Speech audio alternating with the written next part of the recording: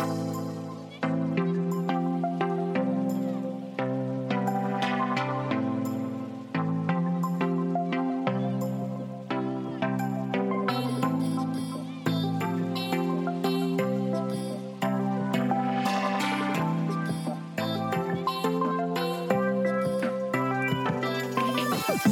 to the Lauren Jean Show. I bring this podcast to you to share stories about situations in my life to help you take a journey into your own mind and finally commit to change. Let's get into the show.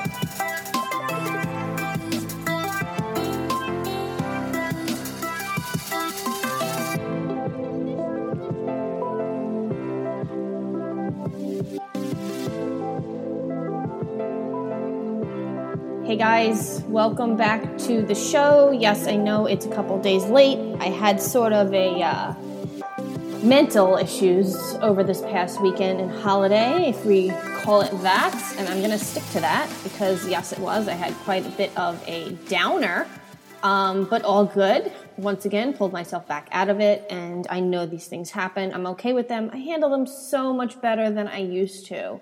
And you know what? No, you can't prevent them. You can only deal with them, manage with them, and move forward. So that's kind of what my weekend was. But after even yesterday, I kind of took a break yesterday. I needed to, and I was preparing for the first day of school. Today is the first day of school for my daughter. She is entering the 4th grade, and I cannot believe it. I can't believe that my baby is now almost 9.5, and she's in 4th grade, which means that she is entering into her 10th year of life. I can't believe it. Can't believe it. And I know you parents out there all say the same thing. Where does the time go? So anyway, I got back from the bus stop today, and I had this surge of energy, this amazing surge of energy. And I listened to my intuition. I heard this little voice in my head say, you have the energy. You want to run. You want to run. You want to run. So I feel like when my intuition is speaking to me, as it was at that moment, because that's not something I would normally say to myself out loud. To me, that's just crazy. But my body was feeling it, and so was my deepest, darkest soul was telling me to run. So I ran, but I have to act on it almost instantly, or I have to plan for it. I have to know what I'm going to do. And I have to just do it. I can't sit down, think about other things, and get involved in other projects. Otherwise, what I wanted deep down inside kind of gets ignored. And it's sad to say, but it's so true. So I just wanted to share that with you. I also want to tell you that I'm going to be having a new sponsor for the podcast. I'm super excited. Thrive Market. I'm sure you guys have heard of it. It's out there now. It is awesome. Thrive Market offers the best-selling natural and organic products at wholesale prices through a $60 a year membership. So you want to think Costco meets Whole Foods online? Pretty cool, right?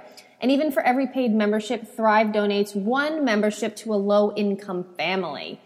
And I am just waiting for everything to be settled so that I can bring you guys that official affiliates link through me so you guys can sign up and grab some awesome stuff. It's wholesome products, wholesale prices, and I'll give you a little bit of information about the company. Thrive Market is the first socially conscious online marketplace offering the world's best-selling natural and organic prices at wholesale prices. For less than $5 a month or $59.95 annually, members can shop 2,500 of the highest quality food, supplements, home, personal care, and beauty products from more than 400 of the best brands on the market. They're all delivered straight to your door at 25 to 50% off below retail prices. This innovative marketplace offers healthy brands like Welletta, I can't pronounce that name, Welletta, Dr. Bronner's Spectrum Naturals, Garden of Eden, Bob's Red Mill, Natural Path, Eden Food, Annie's Homegrown, Earth's Best, 7th Generation, Garden of Life, Jason's Naturals, and many more of the highest quality premium brands and products to everyone at 25 to 50% off retail prices. So I am super excited about this company. You can shop shop by your values. You'll get free shipping. Like I said, Thrive gives, sustainability, and top brands. There are so many great things about this company, and I'm excited to bring it to you in the next podcast. But for today, I want to bring you my guest, who I was super excited and proud to get on the podcast, Bernie Siegel. He is a retired MD from general and pediatric surgical practice in 1989 and has since dedicated himself to humanizing the medical establishment's approach to patients and empowering patients to induce their own healing. His best-selling books include Peace, Love, and Healing, 365 Prescriptions for the Soul, and also this book that we talked about today, which is The Art of Healing, which is uncovering your inner wisdom and potential for self-healing. This book really opened my eyes because I read this over the summer while I was on a camping trip, and I read the whole book in practically a day because I had company for my daughter, and they just played around and ran and swam, and I just was glued to this book, and I actually read it halfway through again. So I read it one full time and then halfway through, and just what we talked about in the interview is just based on this book. And it is absolutely amazing what he has done with these people to heal themselves. And I'll just read you a couple things, a couple of the titles from inside of the book. I should say chapters. So let's see: The Power of Visualization, The Brain's Creative Workshop, When Consciousness and Unconsciousness Disagree, Interpreting Drawings, Animals, Psychics, Intuitives, Fake It Till You Make It, Laugh Out Loud, and there is so many more things. So without further ado, I bring you Mr. Bernie Siegel. And by the way, he likes to be called Bernie Siegel, not Dr. Siegel. Hello, everyone. Welcome back to another show. So happy to have you here. I have a special guest on the phone with me today. His name is Bernie Siegel, and I'm going to actually have him go into who he is.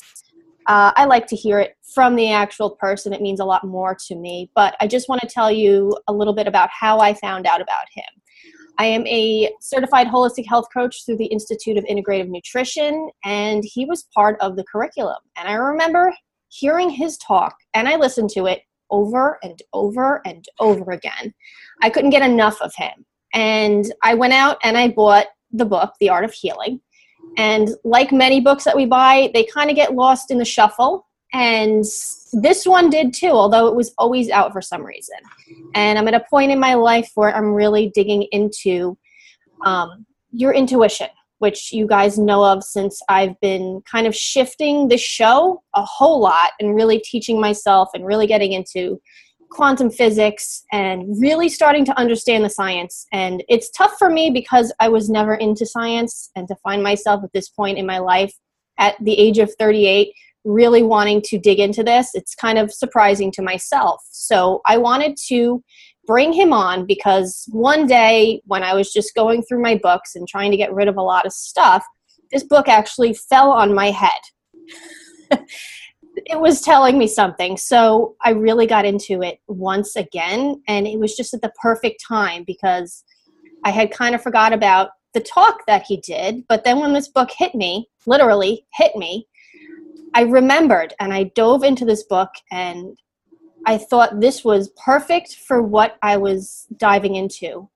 So I just reached out to him and I'm like, let's see if I get an answer. And I did. And I was very excited. So to have you on here, Bernie, it is truly an honor to have you on the show talking with you. And I really want to thank you first and foremost for taking the time to do this with me. So after that rant, let's get into, you're welcome. Let's get into, who you are, what you do. And what you're saying, I think we both ended up in the same place, but coming from opposite directions. See, I was into science and medicine. To put it this way, what we're taught, to treat the result, not the cause. So you treat a diagnosis, but nothing to do with the person. And a patient of mine, when I went to a conference to help me learn how to take care of people, she was sitting next to me and said, I need to know how to live between office visits. That changed my life. when I went back to the office after that weekend workshop, one of my partners said to me, "You're gone." I said, "What are you talking about?" He said, "You're not the same person you were on Friday. You're going to quit surgery." And he was right. It may have been 10 or more years later, but I did, because I realized I could help more people, talking to them, sharing with them, running support groups and doing things. And then I also learned all the things you were talking about. Carl Jung interpreted a dream maybe 100 years ago and diagnosed a brain tumor. Nobody ever tells you that in medical school, right? And I began to think I was discovering incredible things, because I began to do things with Elizabeth Kubler-Ross. I mean, she was helping me as a therapist, in a sense. And when I drew a picture for her, she started questioning me about my life. See? Why is 11 important? I said, "What kind of question is that? You have 11 trees in your picture." "Oh, I've been doing this 11 months. What are you covering up?" "What are you talking about? You put snow on a mountain with a white crayon. The page is white. You didn't need the crayon. You added a layer." "Oh, it's all my feelings I'm covering up." And I thought, this is incredible. I draw this outdoor scene from my imagination, and look what she's doing. It's like the book falling on your head. There are no coincidences. That's what Elizabeth would always say. And so I got my patients to draw pictures. And then it revealed to me the trouble again with medicine. When you talk about the two of us being like in two compartments, the brain and then the intuitive, unconscious spirit side. I sent an article to Medical Journal, got returned with this comment: "Interesting, but not appropriate." So I sent it to a psychiatric journal, came back again with the opposite comment: "It's appropriate, but it isn't interesting." And I thought, this is terrible, what we're doing to people. I always say it's like you have your roof leak, you call a roofer. Your toilet doesn't work, you call the plumber. But human beings are not like structures in that sense. We are units. You can't separate our mind and our body. I mean, just because you have a gene for a certain disease doesn't mean you're going to get it. Okay? You have to turn the gene on, and that can relate to your life. So identical twins don't get the same thing on the same day. But if you look at their personalities, and that's what I began to say to people: "What's happened last year or two in your life? What's going on?" Oh, and then doctors would say, "Oh, so now you're blaming your patients?" No, I'm not blaming them. I'm asking them to look at why they might be ill. And another fascinating thing I found was to say to people, "What are you going through? See, tell me in a few words what it's like to have cancer, migraine, headache, divorce, whatever." And the words that would come out of them. Now, if they said it was a wake-up call for me, okay, fine. I don't need to ask you what's happening in your life, because what the changes that it's induced. But words that people have said: pressure, failure, roadblock, I'd say, what else in your life fits those words? And believe me, the look from some people was like, wow. And they'd walk out of the office. It's like, thank you. They knew what they needed to change. And just as an example, this woman, I was visiting a friend doctor who's a neurologist. The nurse said to me, "Keep your voice down," because I'm always full of enthusiasm. And she's lying there with this severe migraine for 2 weeks, and we're waiting for a ride to the hospital. So I wanted to help her. So I went into the room to do a little meditation and relax her. And one of the things I put in the meditation was, how would you describe the headache, what the pain is like?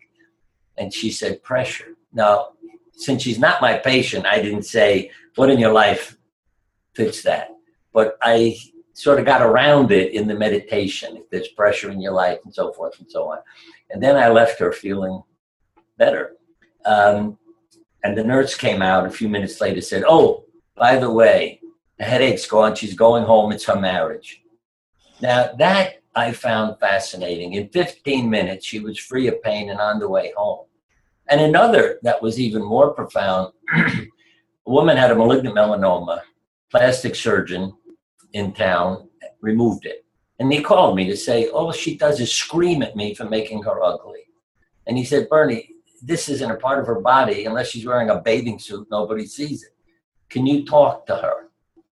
And so I said, sure, send her over. She comes over, and I said, what is it like to be going, oh, failure. I said, how does that fit your life? Well, my body failed me. I said, that's not my question. What fails you in your life? Oh, my parents committed suicide when I was a child. I must have been a failure as a child. Well, I mean, that enlightened her so. She impressed the hell out of me, I got to say, with the changes she started making in her life. And see, even the drawing she did for me was of this very masculine looking woman, you know, in a suit. Yeah, she had all the parts, you know, eyes, nose, mouth, hands, feet. But it was so rigid and tight. And I knew that she was afraid of relationships. I'll get hurt again. But once that wall came down, what a pleasure it was to see the change in her. You know, I'd run into her in many places because, like you mentioned about the book, yeah, she started looking at ways to help change herself. And the sad part is how many decades it takes for science to wake up to simple benefits, from music in the operating room to having pets to laughter to all these things that change our internal environment. And I began to learn this from my patients because, you know, if you're out lecturing and you see somebody sitting in the office, in the audience you thought was dead, what do? I'd go, after I was done, I'd walk over and say, what are you doing here? You know, and they tell me a story. They always had a story to tell you about how they changed their life. I laugh because one woman even sent me a letter. And why do I laugh? Because it said that she accepted the fact she had a few months to live. So it goes on to say, I bought a dog, put it in a backyard wildlife habitat, laughed more, took vitamins, goes on. And the letter ends with, I didn't die, and now I'm so busy I'm killing myself. Help. Where do I go from here?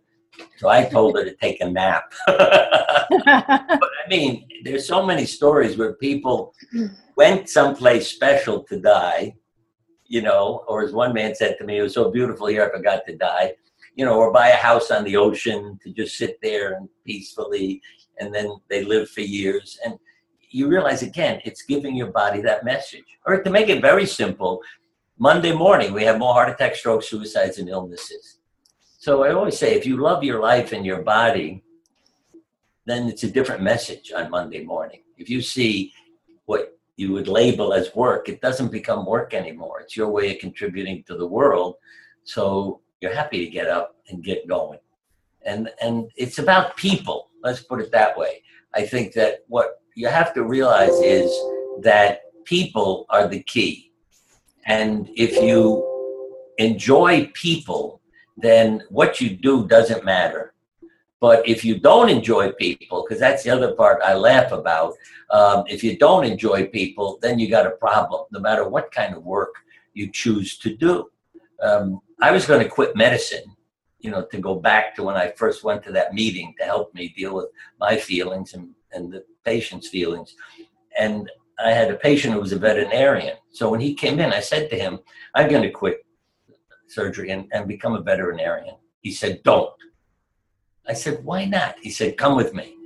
He took me in the waiting room. And he said, I want you to know that people bring the pets in. Look what's in your waiting room, people. He said, you have to take care of the people. And that really woke me up. So, you know, I've met miserable landscapers because they're working for people, you know. Mm-hmm. And on the other hand, you can be a waitress in a restaurant and love people and feel like that's what your job is about, sending everybody home feeling better, not just putting food in front of them. Yeah, even in restaurants, I love getting to know the staff because they serve you a meal. Then they come over and say, how's everything? And my response is, stop upsetting me. I'm trying to eat dinner. And they look at me like, what? I said, look, you know how everything is. It's terrible. You listen to the news, you know what's going on. So don't ask me that when you serve food. And then they get to know me, you know, and we become family. And I mean it. Because just to tell you some of my crazy things, because if you help people and get them to laugh, everybody loves you. You've made their day better. So I've called the veterinarian, because we have a house full of pets. And I said, do you see alligators? And the person who answered the phone said, is this Dr. Siegel? Yes. You call the Chinese restaurant and you order a pizza. Dr. Siegel? Yes. And when you call the pizza place, I always order Chinese food. And is this Dr. Siegel?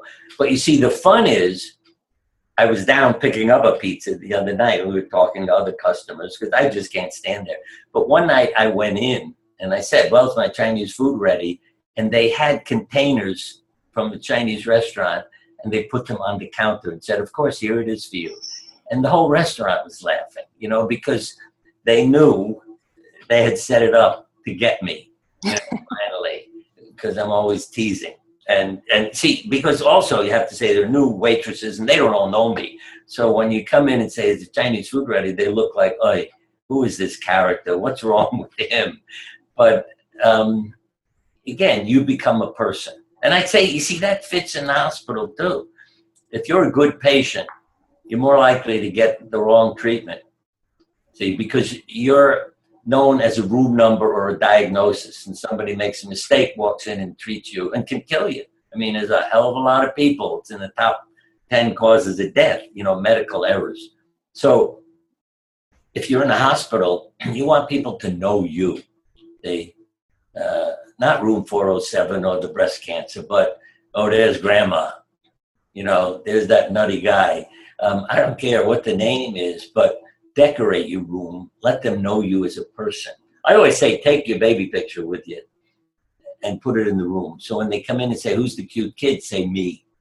And then they remember you. And yeah, and it's just important to be a human being. I call it, the term I made was respite. The word patient means a submissive sufferer. So don't be a good patient. Respite for me is responsible participant. You see, so that you're taking responsibility, you're participating in what goes on around you, and they know it. And there is what I call survivor behavior. On my website, it's listed as immune competent personality. Because again, who put it together? A psychiatrist. See, he's helping AIDS patients, and he noticed there's something about the ones who don't die, you see, that, you know, that's similar. And so he started spreading that word. Just the way I learned from sitting in groups of cancer patients, you know, survive. They're not worried about failing, see. Oh, I don't love enough, you know, I won't get better, or I have to read his book. I don't have time for books. Yeah, and I've had people that said, draw a picture. I'm not an artist, or I have my 10-year-old son do it for me. I mean, you're facing a life-threatening illness and you're worried about the grade you're going to get drawing a picture. It's nuts. But because of, you know, the wealth of information that comes in that. Because if somebody draws the devil giving me poison as their treatment, no, either change your attitude or don't go because of what's going to happen to you. And others will draw the same treatment as a gift from God. See, that's the part that's so fascinating, the power of the mind. I mean, and I don't, just so your listeners know, I don't make up any stories. I mean, these are things that have happened. You know, it's not me making things up so they'll believe me. Radiation therapist came over to me one day at a meeting where I was speaking and said, I feel terrible. What's the matter? Oh, they fixed the radiation therapy machine a month ago. And I just did my monthly routine inspection. They never put the radioactive material back in the machine. I haven't treated anybody for a month. I said, you're not an idiot, are you? He said, no, I'm not. Why do you say that? I said, because if you hadn't treated anybody for a month, don't you think you would have noticed it? That they had no reaction? I said, you didn't notice because everybody acted as if they were being treated. I thought he was going to pass out. I mean, he went, oh my God. And his eyes were popping out of his head. But think about that. People thought they were being treated. So yeah, their skin would get red and tumors would shrink. That's the part that's so freaking fascinating. That's amazing. They were being treated and they responded. And that's why, again, on my website, I have something called Deceiving People into Health. I learned to lie to people for their benefit. Now, you could call it hypnosis, you call it whatever you want, but if people had faith in you as a doctor and you said something good is going to happen to them, they believed it. And it was a hell of a lot more likely to happen. And particularly, I did a lot of children's surgery. The kids had faith in me and their parents. So if we all gave them positive suggestions and images, and the kids would do beautifully. It was just amazing. And yeah, and even nurses would say to me, how come your patients are a problem? That's what one nurse said to me. I said, what do you mean my patients are a problem? They're refusing pain medication. I said, did it ever occur to you they're not hurting? She looked at me like I was nuts. You're doing major surgery on people and they're not going to hurt? But what they were saying is, yeah, I'm a little sore, but I don't need, morphine.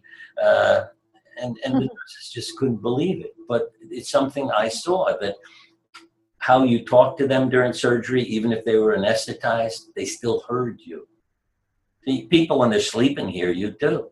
I mean, obviously the alarm clock wakes you up, So it's the same. They're hearing. So I would give them positive messages during surgery.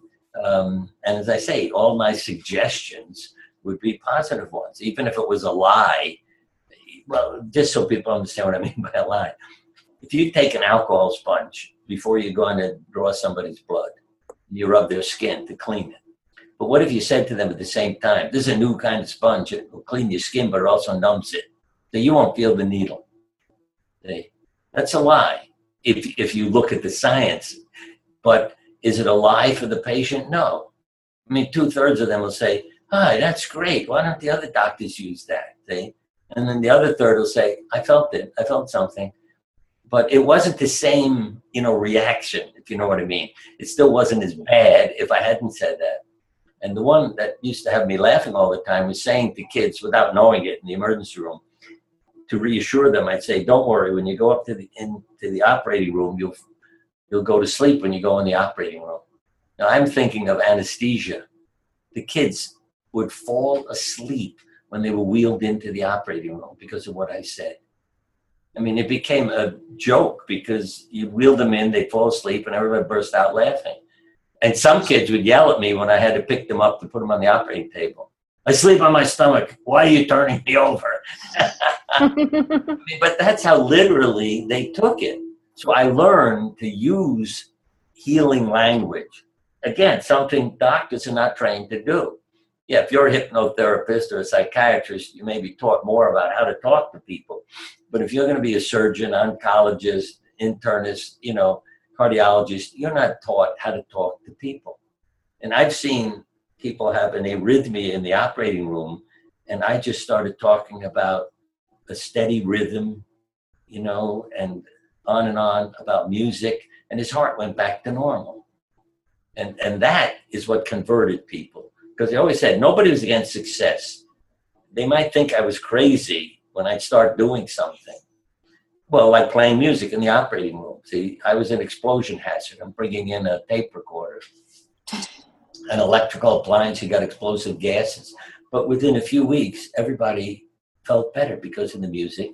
And then, of course, all the other operating rooms suddenly have tape recorders, and everybody's doing it. Not because they had a lecture or read an article, but because they experienced it. So it happened. And again, it takes decades, and then somebody does a study and proves it, that if you played the music, the operation finished sooner, the patients had less pain, all those things that they evaluated. But when you have to have the courage to be different. And I'd say that to people, no matter what your business is, that if you see the truth, live it, and eventually others will see it and change. I live by my experience. It's what I tell people to do. Don't live by your beliefs. They live by your experience. Then you know the truth. And the way to find that is through the symbolism of many myths and fairy tales. I always say, where did the ugly duckling see he was a swan? Where did a tiger who was brought up by goats when his mother died see he was a tiger, not a goat? They were both taken to a still pond. And then they look and see, oh, I'm a swan. Oh, I'm a tiger. Now, if they were cursing, because the ugly duckling saying, my mother, what a rotten woman, throw me out of the house, he's never going to see his beauty. Or if the tiger said, oh, I lost my mother, how can I ever go on living it? No, he's never going to become who he is. But when you quiet your mind, then the truth is revealed to you. And that's when also we communicate with other species of all kinds. Because, see, I hear this theme over and over again. An animal intuitive friend of mine, because years ago, see, you talk about experience. When you meet somebody who says, I talk to animals, I thought, lady, you need a psychiatrist. Animals. But she told me, while she was in both Africa and California, where to find a lost pet in Connecticut. And I mean, her description is incredible, the details. So I immediately went and found these lost creatures. And so again, I experienced it, I believed it. But she's always saying the same thing to me, Bernie, stop screaming your pet's name, quiet your mind, you'll get into their mind. And so I talk to our animals. And I'm serious when I say that. In my head, I'll ask them a question if I want to know why they're behaving in a certain way. And they answer me, and I understand. And then I can reassure them and, work something out. And I know it sounds nuts, but I know when I get an answer that I didn't make it up. In other words, if I ask the rabbit, why won't you let me pick you up in the evening and bring you in the house? So, and the rabbit says, you don't treat the cats that way. I mean, where does that answer come from? And I said, what are you talking about? Well, you let the cat stay out at night. I said, yeah, but I'm worried about you. If a predator jumped over the fence, you don't have the ability to protect yourself the way a cat does. And once I said that to the rabbit, she stopped being a problem in the evening. I'd go out and she'd let me pick her up and bring her in the house. So that's what convinces me of the truth of all this. Let me jump in here. You said a whole lot. All great stuff. Yes, you're definitely a storyteller. Definitely. I was trying to figure out how am I going to get in here. But I think there's one question, because a lot of people, they really want to quiet their minds really bad, right? People try meditation. They try, to just sit still. And most people just simply can't do that. And I've gotten to a point where I can do that not for extended periods of time, but through my own exploration and reading and really, really working on it. I'm wondering, do you have any tips for people to actually start trying to quiet their mind? Because I really feel like that is the start to starting to understand everything that you just talked about. Quieting your mind seems like something that people they can't seem to get. They can't seem to do maybe for 30 seconds, but then your mind just doesn't ever stop. So what do you have to say on that? It's always what's wrong today? What do I have to do today? Exactly. I find, we have a dog, and I know the truth is I take him for a lot of walks, but they're my walks, if you know what I mean. Yes. Because it's getting me away out of the house into nature. Then I'm stuck with my mind, see? And two things. One I learned was being grateful. I don't have to do it anymore because I am grateful. But this exercise that I always suggest to people, 26 letters in the alphabet. There are more days in the month. But what you do is the first 26 days of every month, when you get up in the morning on day one, go out and say, what three things am I grateful for that begin with the letter A? And I don't care what they are. It could be applesauce, Arizona, but you have to find three things. Okay? And I always say at the end of the month, you get a few days off. But the next month, you're not allowed to repeat what you did the month before. And what I realized when I started doing this was, this is getting tough. But I thought, isn't that wonderful? Look what you're spending your time on. What am I grateful for that begins with the letter A? See? And I thought, yeah, that's a lot better than, look what isn't working today. I need, to fix the house, the car, the this, the that, all my troubles. Yeah, what am I grateful for? And how much better I felt. So every morning I like to say, thank you for everything. Lao Tzu said this, thank you for everything. I have no complaint whatsoever. And he said, when you realize that, the whole world belongs to you. So, if you get up and say those things, it changes you. Even though it may be a horrible day, just saying thank you for everything. So yeah, I talk to God, and while we're walking, I pray for loved ones. I talk to God. Thank you. Also ask for help. I don't mind. And by that, I don't mean to give me something, but to help me achieve my potential. I know we have everything. I mean this literally when I say God loves us. I mean, creation is made out of loving, intelligent, conscious energy. I don't think there's some old man sitting somewhere, all those elements that go into it. So I say, you cut your finger, you don't bleed to death, you don't stop and say, oh my God, how am I going to fix that? You put a Band-Aid on it. So the healing mechanisms are built into us. And to me, also the fascination of one more thing, water. Water defies the laws of physics. If you freeze a liquid, it becomes more dense and sinks.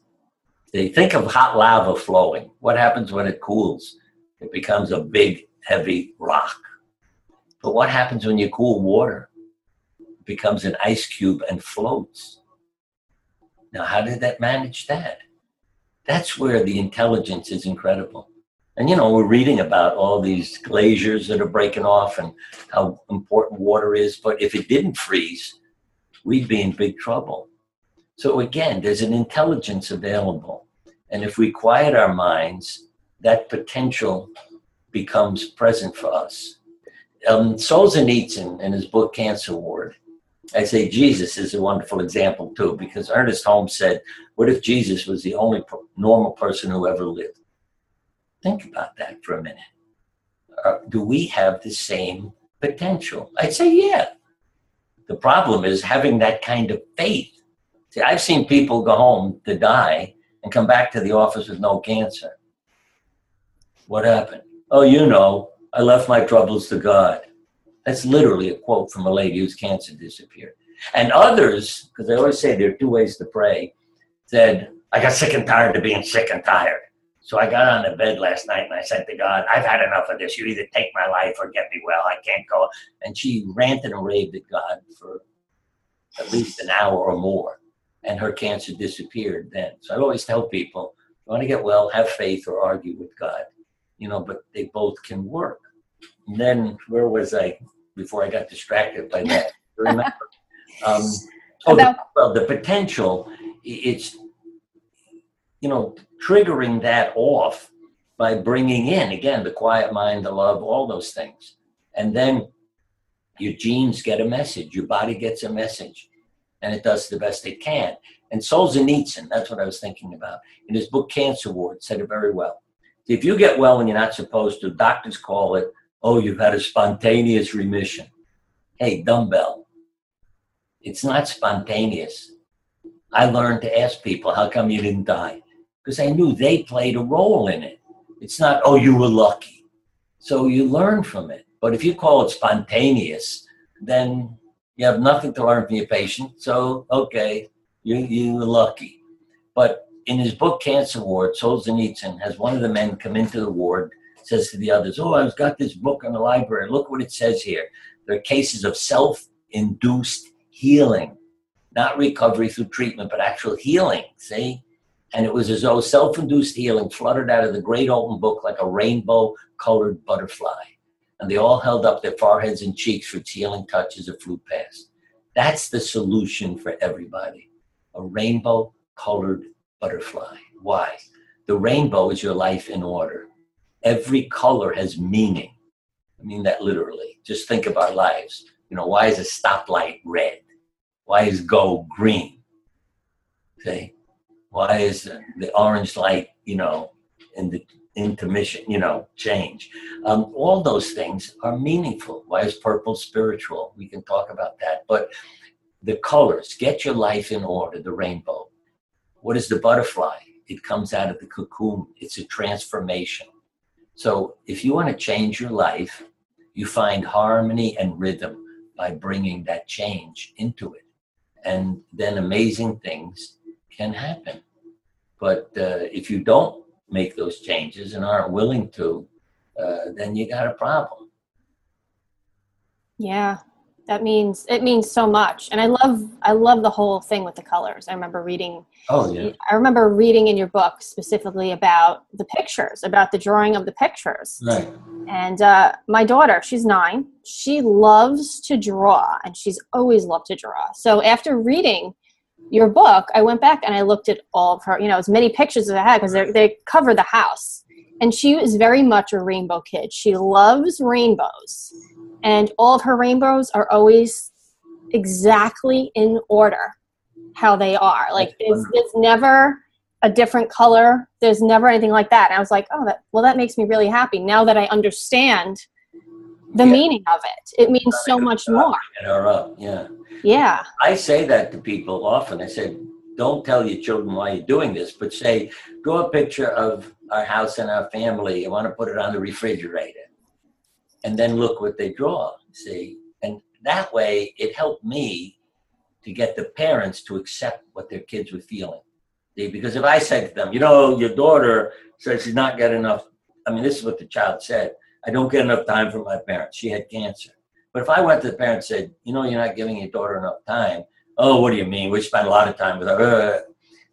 But when I say, honey, draw a picture of your family, she drew herself sitting all alone on the side of the paper with the rest of the family on the sofa with an empty seat where she could have been sitting. Okay? And when the parents looked at that, it was like, thank you. Okay?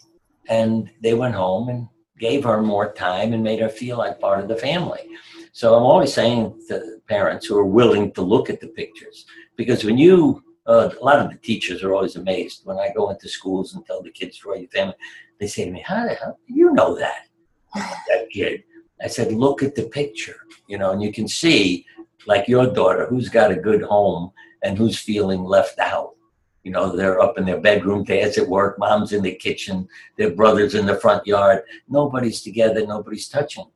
And it's a way of learning. I've seen in my own drawings, we have 5 kids, where I draw a picture and I realize, hey, that's not, one of the kids isn't touching his brothers on either side.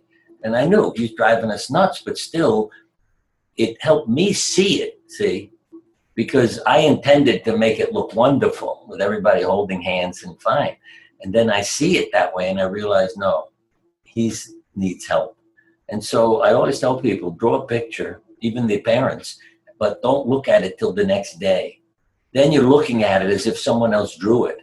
So you'll notice, if you left your hands off or something else, that you can then ask, okay, what would that mean? How would that limit me? And you can tell what illnesses what part of the body people get illnesses in, and also their emotional issues by how they draw their body. And a lot of this came from a psychiatrist, not me making all this up. But she had medical students draw a picture down at Johns Hopkins and looked them up 30, 40 years later. And she was amazed that you could tell from their drawings what diseases they were going to get and what part of the body. An example is, if you don't have arms, how do you reach out? How do you get a grip on things? So they were more likely to have emotional problems, and those are the kinds of things she could see and predict. So you learn more about yourself by doing that. And that's why I say, saying to people, draw yourself in the operating room, or even eating vegetables, it doesn't matter, but you see their reaction to it. And if it is a negative image, then I tell them either don't do it or let's change your image. See, if you go home and 4 or 5 times a day say, okay, I'm picturing myself going to the operating room, everything is wonderful, I wake up after surgery, I'm comfortable, I'm thirsty, I'm hungry, I feel good. A week later, you get a gorgeous picture. Yeah. Not this black box with nobody taking care of you, but God's light. It's literally shining in, your family waiting for you, the room full of doctors, nice coat. So everything is order. Yeah. There goes the dog. Right. Yeah, well, that I think was the most truly amazing thing for me to read in your book, was about the pictures. I just couldn't believe it. It was just such an eye-opener, and I loved it. And I read that chapter a bunch of times, but to actually Right. see what you were talking about and then look at the pictures. Yeah, I was thrilled that they would do that, to open people's minds. I wish they would give this to every medical student so that they would then talk to patients. See, did you have a dream? I mean, I had a dream when I had a symptom of bloody urine. And my partners were saying, God, you got to go get it checked. You can have cancer of the bladder, And I wasn't really worried. I just had a feeling that it wasn't anything life-threatening. But that night, I had a dream in which I was running a cancer support group. And I said to everybody, introduce yourselves. And we're going around the circle. When it came my turn to say my introduction, everybody in the room said, but you don't have cancer. And I woke up knowing that I didn't have cancer, okay? In one of our books called The Book of Miracles, lady said she went to bed. A dark-skinned woman with an accent appeared and said, you have a lump in your right breast, you need to have it evaluated. She said, I woke up and there it is, a lump. So I went to the hospital, they diagnosed me as having cancer. And they said, the doctor in charge of your treatment will be coming in a few minutes. Who walks into the room? A female oncologist from India, who is the woman in her dream. Now you'd say, wow, yeah. And I had one woman bring in her daughter and say to me, lymphoma runs in our family. I notice my daughter has large lymph nodes in her neck, and I'm afraid she has a lymphoma. But I know you like drawing, so my daughter drew some pictures for you. The first picture was of herself with a big swollen neck.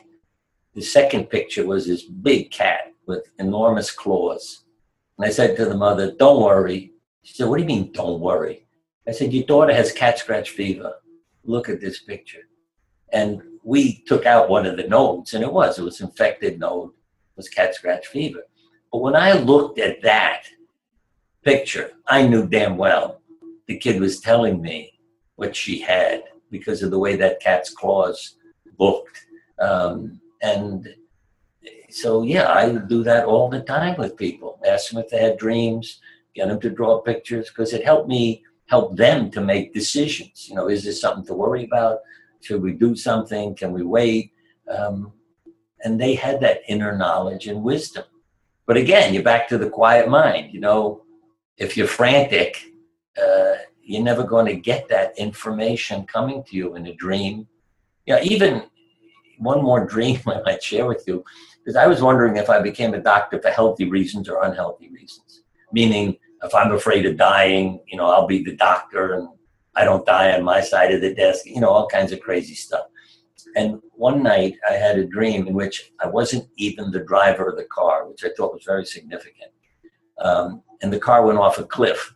It was filled with people, friends, and it went off a cliff. And everybody was hysterical, screaming, we're going to die. And I was just sitting there calmly looking out the window thinking, yeah, I'm going to die. So, and they were looking at me, what's wrong with you? You're not upset. But I thought, yeah, it's because death is not my issue. So I'm not a doctor for the wrong reasons. I'm a doctor who's here to help people. Yeah, it's just amazing how that can come out of a picture that you drew that you didn't even know that was the reason. It's just, It's amazing to see and to hear those types of stories. I have to say that as a child, I was an artist. And if I knew that that was a way of earning a living, I never would have been a surgeon. But again, no coincidence. I just loved drawing, but I never knew anything about the art world. And so I figured you want to use your hands. Being a surgeon could be good. You'll be doing things.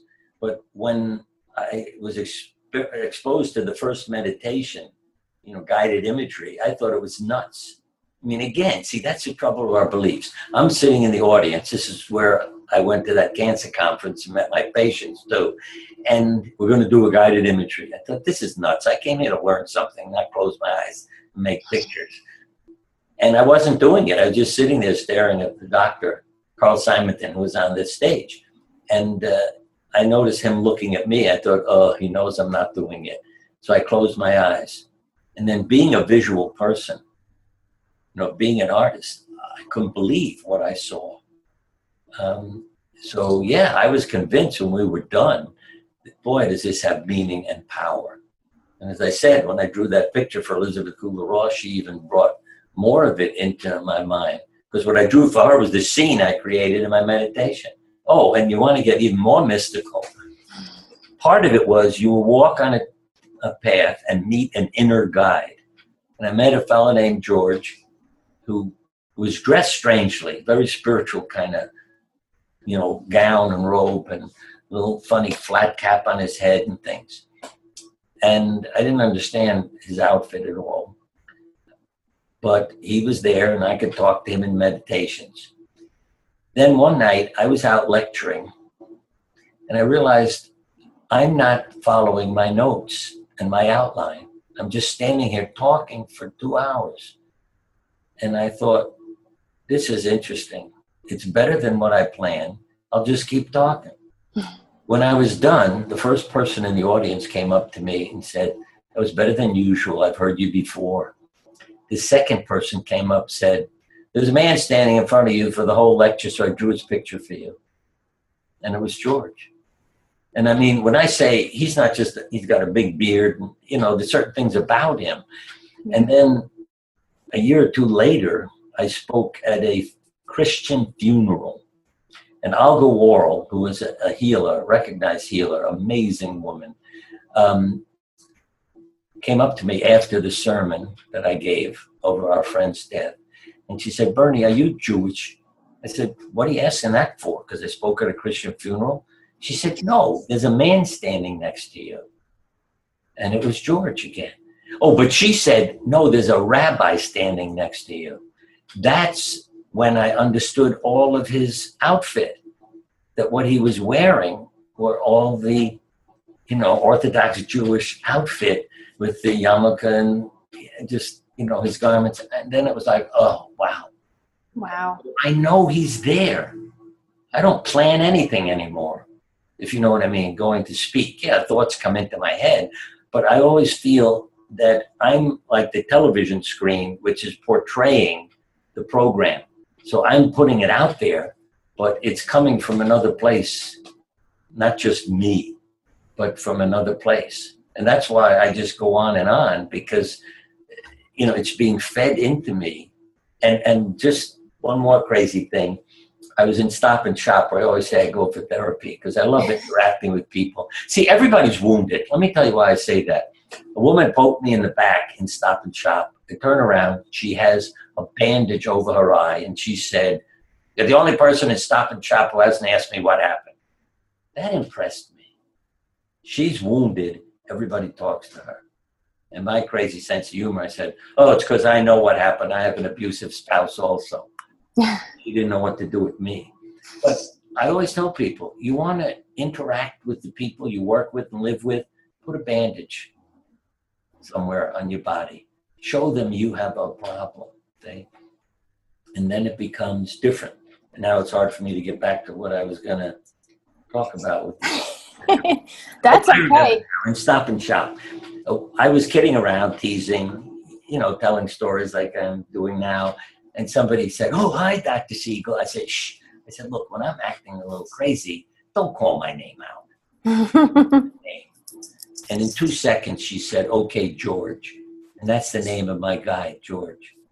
Now, when somebody in 2 seconds calls you by that name, that blew my mind also. I said, I got to tell you a story.